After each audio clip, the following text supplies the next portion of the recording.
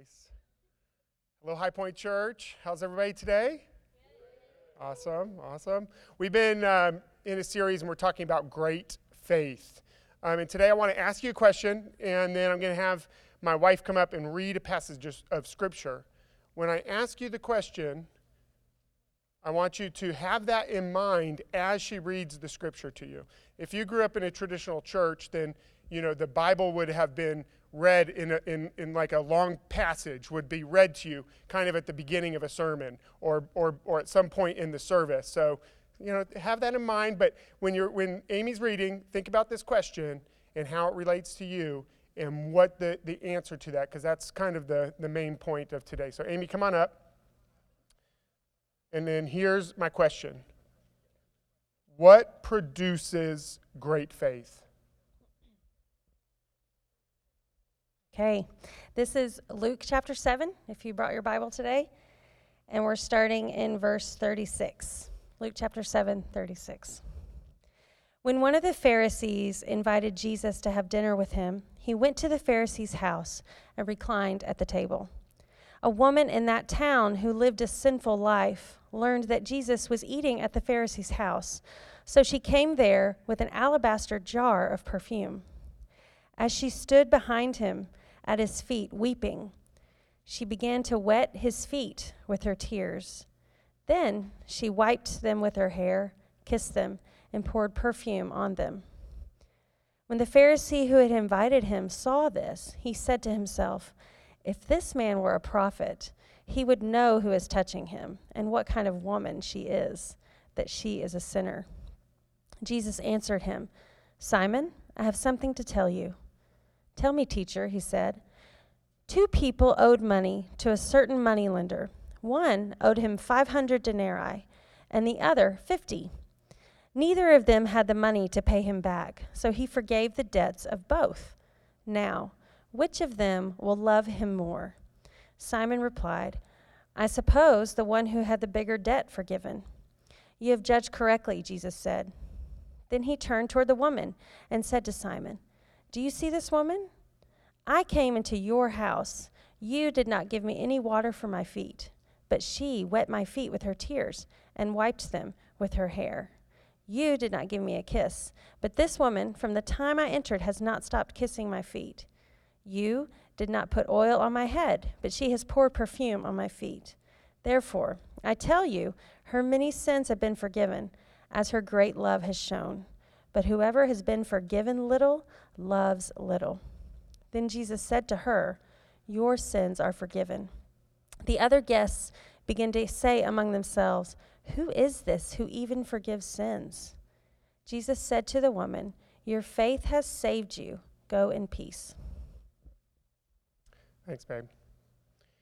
Last week in the offering exhortation, I mentioned this nameless woman and, kind of talked about her faith and her response to being forgiven.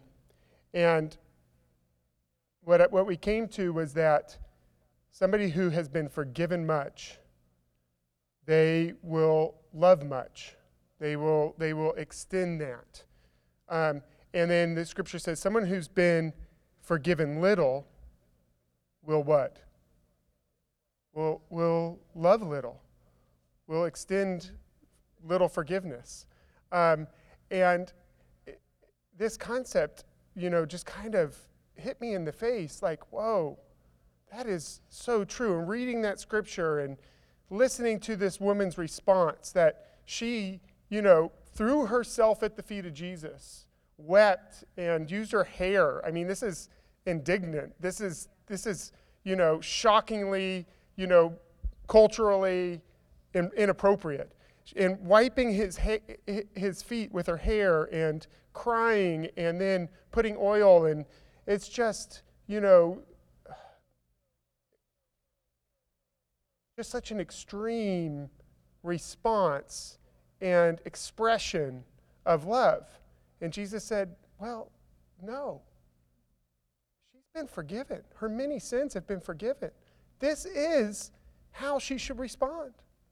This is the natural response to being forgiven much. She has been forgiven such a great debt of course she's going to come and throw herself at it. And maybe that was her response.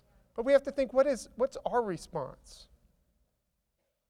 We, like this woman, unnamed woman, have been forgiven a great debt. We have been forgiven much. That's what the scripture's saying. It's pointing a finger at myself and at you and saying, you have been forgiven much. And if that's the case, what is our natural response going to be? Yes, we need to throw ourselves at the feet of Jesus. And we need to express our love to him. How does that look in a practical way? And I want to jump into that a little today as we keep going. But I'm going to come back to a couple verses there. Verse 47 says this: "Therefore, I tell you, her many sins have been forgiven, as her great love has shown." And that stuck out to me right there, that interpretation of the scripture there, as her great love has shown.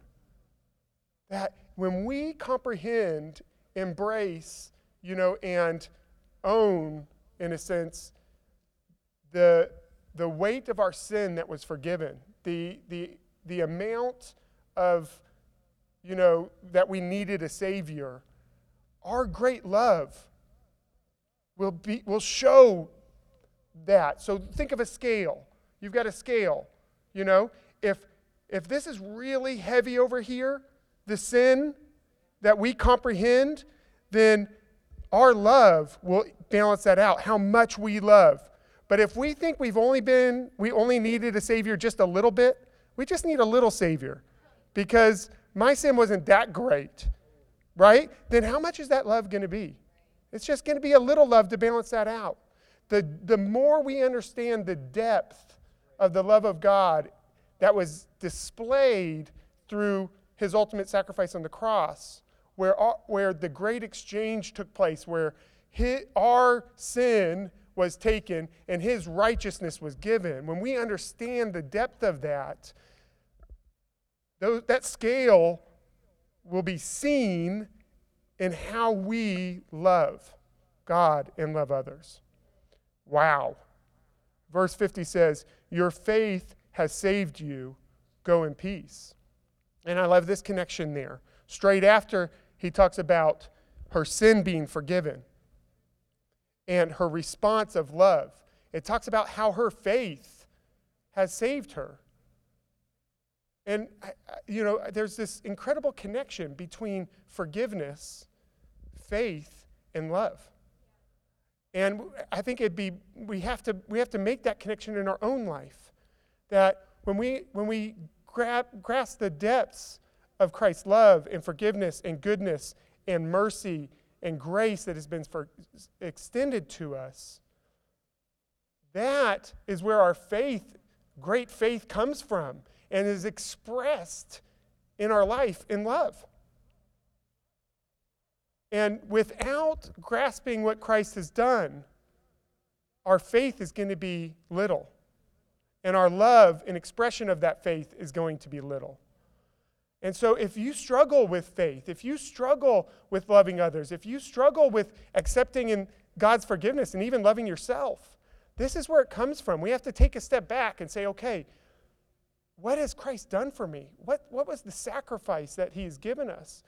And wrestle with that and allow God to show you the depth of his love through his incredible forgiveness of our sin. So what produces great faith? That's what we're talking about today.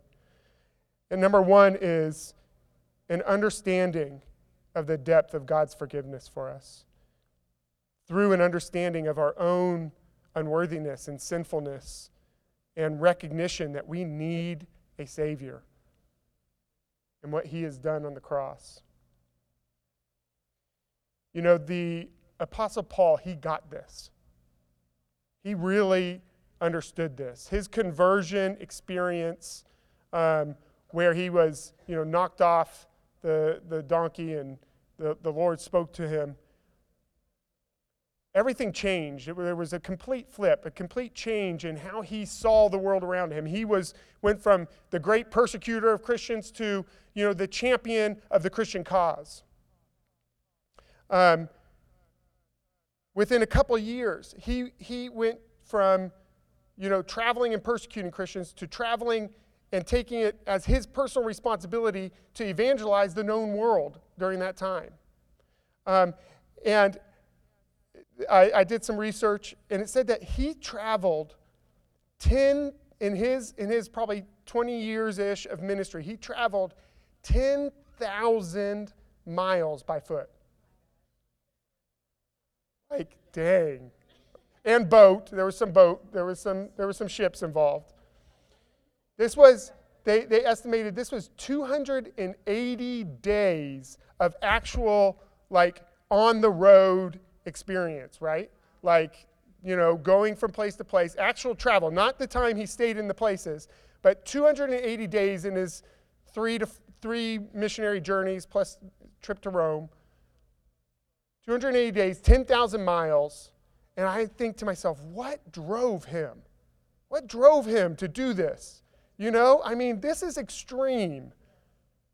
And I was lying in my bed, my big, thick, mattress, my memory foam pillow that I know I'm one of those people that I occasionally travel, if it can fit, with my memory foam pillow, okay? Because it just is so good to have something where you lay your head and it just kind of wraps around,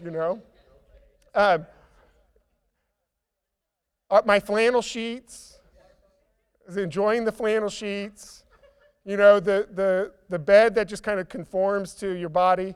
And I was thinking, 280 days sleeping on rocks or on ships. And no, thank you.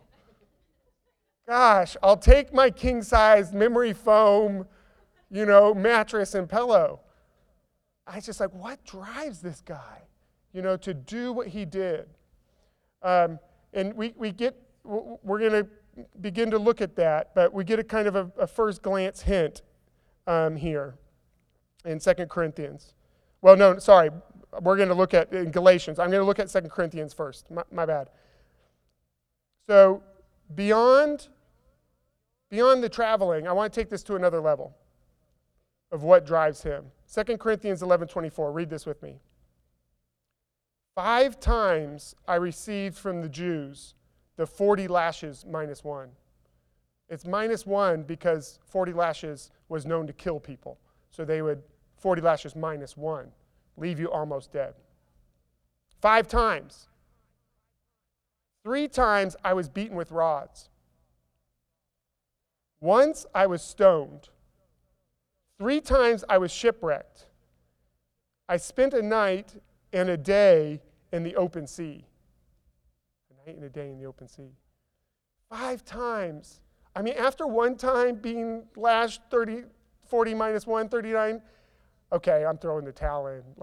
This evangelizing the known world, that's enough. 5 times. Beaten, shipwrecked. I'm thinking, man, what drives this guy? And we know from, his prior history that part of this is personality of Paul. Not everybody's called to be a Paul. Paul was already a zealot. Paul was already traveling and, championing a cause, which was to either arrest or kill Christians. He was already going to the extreme, this guy. In Acts, it talks about in Acts 2 and Philippians 6, it talks kind of his pedigree, and it says that he was an accomplished Jew, a Hebrew of Hebrews. He was blameless in the law, that he was a pupil of one of the great teachers, Jewish teachers of that time. He was picked as a pupil. And he goes on and on talking about how amazing he is. And he says, I consider that all, rubbish. I consider that all loss for the cause of Christ. But he has this, already, kind of zealous, extreme personality that's there, that we see. But 5 times beaten, left for dead. And then to know that that time he was stoned and left for dead outside of a city, he got back up, went back into that city, and preached the gospel to those people. That is extreme forgiveness. Immediate, extreme forgiveness because of the love of Christ, because he understood his forgiveness, because he understood what Christ had done for him, that he had sinned much, that he had actually been intentionally going against the work of God and was rescued and transformed. And now he will go to all lengths to champion the cause of Christ and to preach the gospel. We're not all as extreme as Paul, but we've all been forgiven the same. Our response cannot be just, thank you, God, and go on with our life. It has to be expressed in some way beyond just a thank you. The woman, the unnamed woman, the way she did it was she threw herself at Jesus' feet and wiped his feet with her hair. Paul goes to the extreme to evangelize and share the gospel. What is our response? I want to look at and get to the kind of the heart of Paul. What's kind of, what's under the hood? Where is this motivation coming from? Further beyond just that experience of forgiveness. There's more for us to understand, I think. And we're gonna go through a few scriptures and just kind of look at the chronology of how Paul, grew in the depth of love and understanding of who Christ is. And to set kind of that stage, we're going to quickly read Galatians 3. It says, if anyone thinks he is something, he is nothing, and he deceives himself. There's his kind of base, going into this is that, we really don't have anything to offer, to bring to the table, in a sense, beyond what Christ has done for us. Yes, God's given us gifts and talents and, personalities and passions and all of that. But we strip all that away and we are saved only because of what Christ has done. And if you think you're something, he says you're nothing. And that's the kind of the beginning place. And then we're gonna go through Christ's early, middle, and late years. It's probably 15 plus years that expands between this first verse and the third verse I'll share. So in 1 Corinthians, this is one of his earliest letters. I think it's his third letter. 1 Corinthians 15:9 says, for I am the least of the apostles. So he's comparing himself to the apostles, and do not even deserve to be called an apostle because he wasn't with Jesus. So he's just saying, he's kind of putting that out there for everybody. Because I persecuted the church of God. So he recognizes that, he was persecuting the church of God, and that he would be, if we were comparing the apostles, he'd be the least of the apostles, okay? Then halfway through his ministry in Ephesians, he says, although I am less than the least of God's people, this grace was given me to preach to the Gentiles the unsearchable riches of Christ. All right, we're seeing a little growth, a little depth in his understanding of his position. And maybe he understood it earlier, but it's just interesting to look at this progression over time. And then the third one is to Timothy, which is a later letter written to a disciple of his, a younger leader. And he says in 1 Timothy 1:15, here is a trustworthy saying that deserves full acceptance. Christ Jesus came into the world to save sinners, of whom I am the worst. Another says, I am the least. I love that. And that should be true for all of us. That as we walk with God over time, we experience him. How do you know God? Well, you walk with him. How do you know God? You go through trials. How do we know God? We embrace his love and extend forgiveness. This is how we know God, through experience, through living life. And we could see that Paul, as he began to walk with God longer and longer, his depth of love and understanding grew. And his awareness of actually where he fit into this, system. He went from the least of the apostles, all the way down to the worst of sinners. Because he realized that Christ died for all of us. We have all fallen so short. And that if we will embrace that, understanding that, man, we need a Savior. Our response to that is the expression of love. Our response to that, understanding that we have been forgiven much, is to love much, is to give ourselves to those around us, to respond to who God is. 2 Corinthians says this, and this really, I think, shows us at the very core of Paul and how he ministered. He says, Christ's love compels us because we are convinced that one died for all, and therefore all died. Christ's love compels us. And what he's referring to is that Christ died on the cross and paid for all of our death. We were dead, and we were made alive. We were renewed. We were brought to life. This is where the picture that we need to hold on to when we ask the question, what produces great faith? Is that Christ died for all. And that exchange of our sin for his righteousness is where new life comes from, is where what we live out of. So number one, we have to embrace the depth of the love of Christ displayed for us on the cross. That he exchanged our sin for his righteousness. And that out of embracing that, understanding that, and fully walking in that, only out of that can we really love and express the love of Christ that has been given to us. Number two I'm going to get to,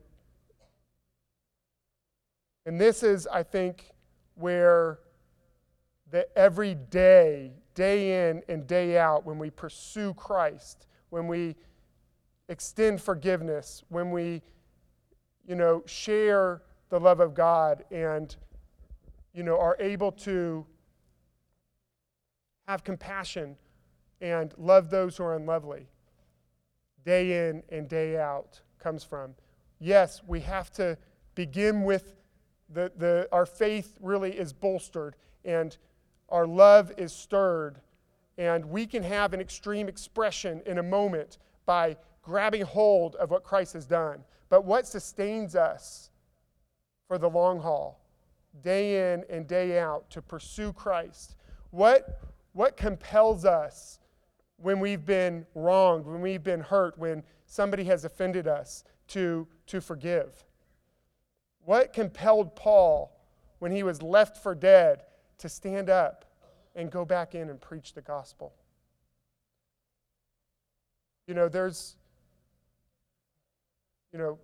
many of us here who have been wronged at times. And we can hold on to that.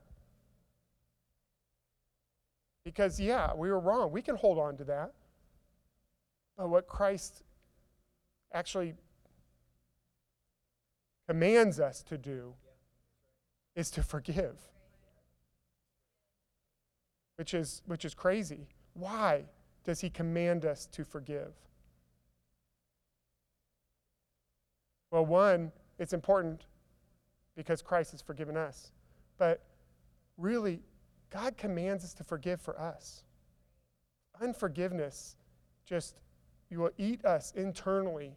It separates us from God. It keeps us from relationships.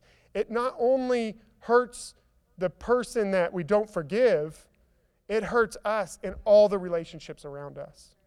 Unforgiveness will keep us in a cage and will hold us back from living fully what God has for us. And will keep us from really being able to love God and love people the way He's called us to. Why is that? Well, we've talked about it, but God has forgiven us much. And we're able, as a response to that, to love much. If we are unable to extend forgiveness, it's like we're holding on to what we've got, unable to give it away at all. And in some cases, there are extreme things that have taken place in some of our lives, maybe in your life, that you just can't understand any way of being able to forgive and to extend forgiveness. That it just is beyond your comprehension. And you say to yourself, I just can't do it.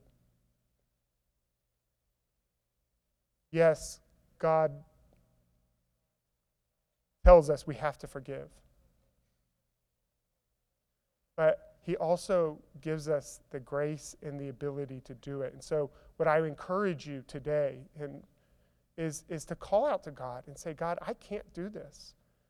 But give me the ability, the strength to begin walking in that, to begin extending forgiveness, to begin unraveling, the pain and the hurt and the what I'm holding on to. God, help me. Show me the extent of what you've forgiven me so that I can, in return, forgive those around me. Help me, God. Just call out to Him.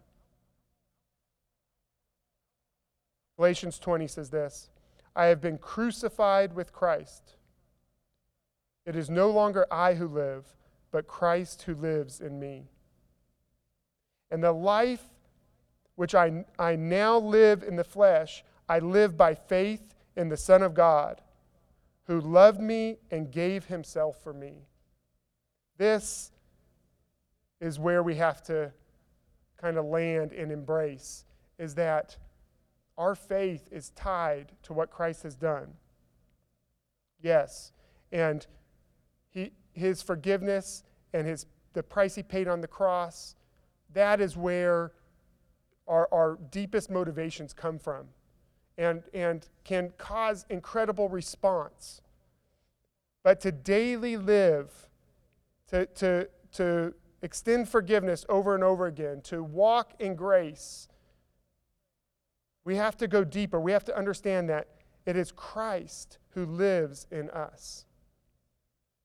And that only because He is in us can we walk in His grace, in His forgiveness. Can we extend His compassion to those around us? Can we live this life that He's called us to? So number one, which we hit, is understand the depth of what Christ has done for us. Number two is recognize that He lives inside of us and that He empowers us through His Spirit to walk day in and day out in the power of His grace, in the power of forgiveness, in the power of compassion.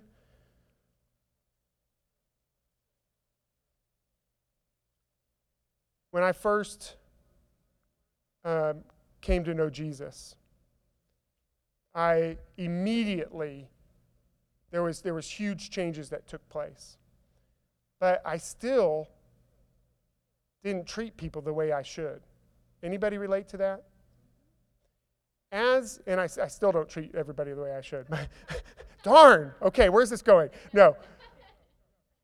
But as I continued to follow Jesus, as I went through difficult times, as I saw His faithfulness and goodness, as I embraced who He was in me, I began to be able to extend forgiveness and love and compassion to those around me in a greater way. When we understand this, we begin to hunger for God more. We have to remember the joy of our salvation.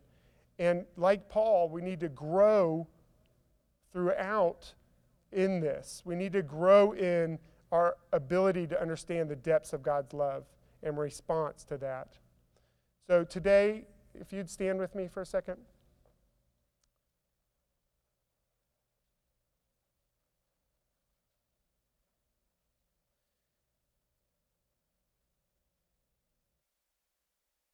I shared two things that I want us to grab hold of.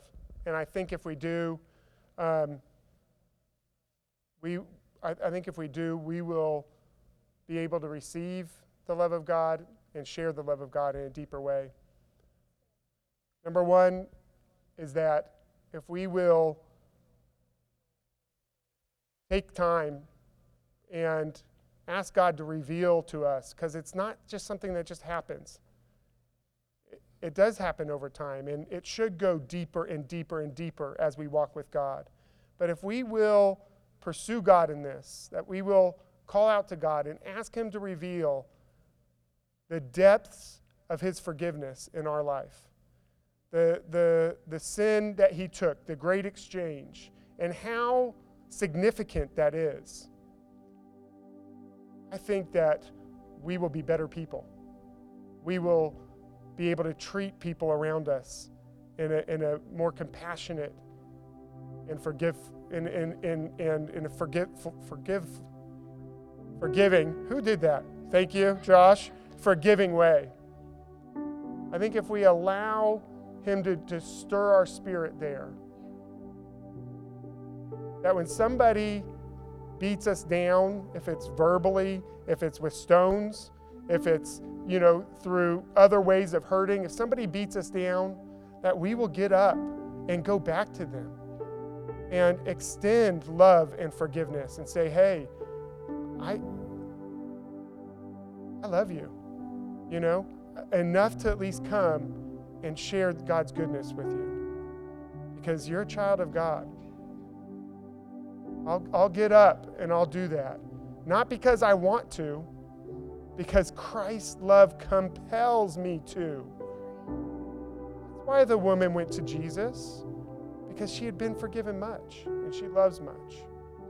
Number two is that to really walk this out, to really do this consistently, to be salt and light to the world around us, which we are called to do, we have to realize that it's not us, but it's Christ in us that is the hope of glory. We have to realize it's not us, but it's Christ who does a great work, transforms us, the renewing work of Jesus.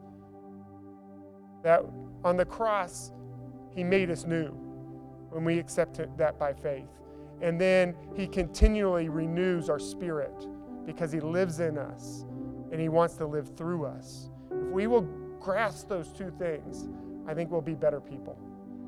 I think we'll treat the people around us in a way that glorifies God. So let's pray. Because I think we all need this. We all need more understanding of who God is and what He's done for us and the depths of His love. And we all need God to work through us and live through us more. Some of you might be struggling with unforgiveness, just eating you up inside. Ask God to help. Ask God to come in the middle of that, to bring healing, to bring wholeness, so that you can extend that. Doesn't mean you let somebody go. Doesn't mean it was okay. It means in Jesus' name, you release them. And you no longer have to hold that inside of yourself. Lord, I thank you for your love, for your goodness, for what you did on the cross. Lord, I do ask, God, that you would, for each of us, only you can do this in our hearts. God, you would reveal to us individually the depth of your love, the depth of your forgiveness. Sometimes we have to see our own sin. God, show us our unrighteousness that you bore on the cross. Lord, I thank you that you live inside of us. God, that your Spirit leads and guides us, that really we can do nothing on our own, that you are the one who empowers us to extend forgiveness. You're the one who empowers us to be compassionate to those who need it. to love the unlovely. God, it is you in us.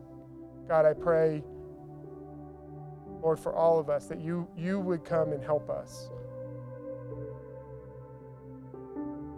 Help us, Lord, live as you have called us to live. Lord, we want to be better people, but God, we want to glorify you.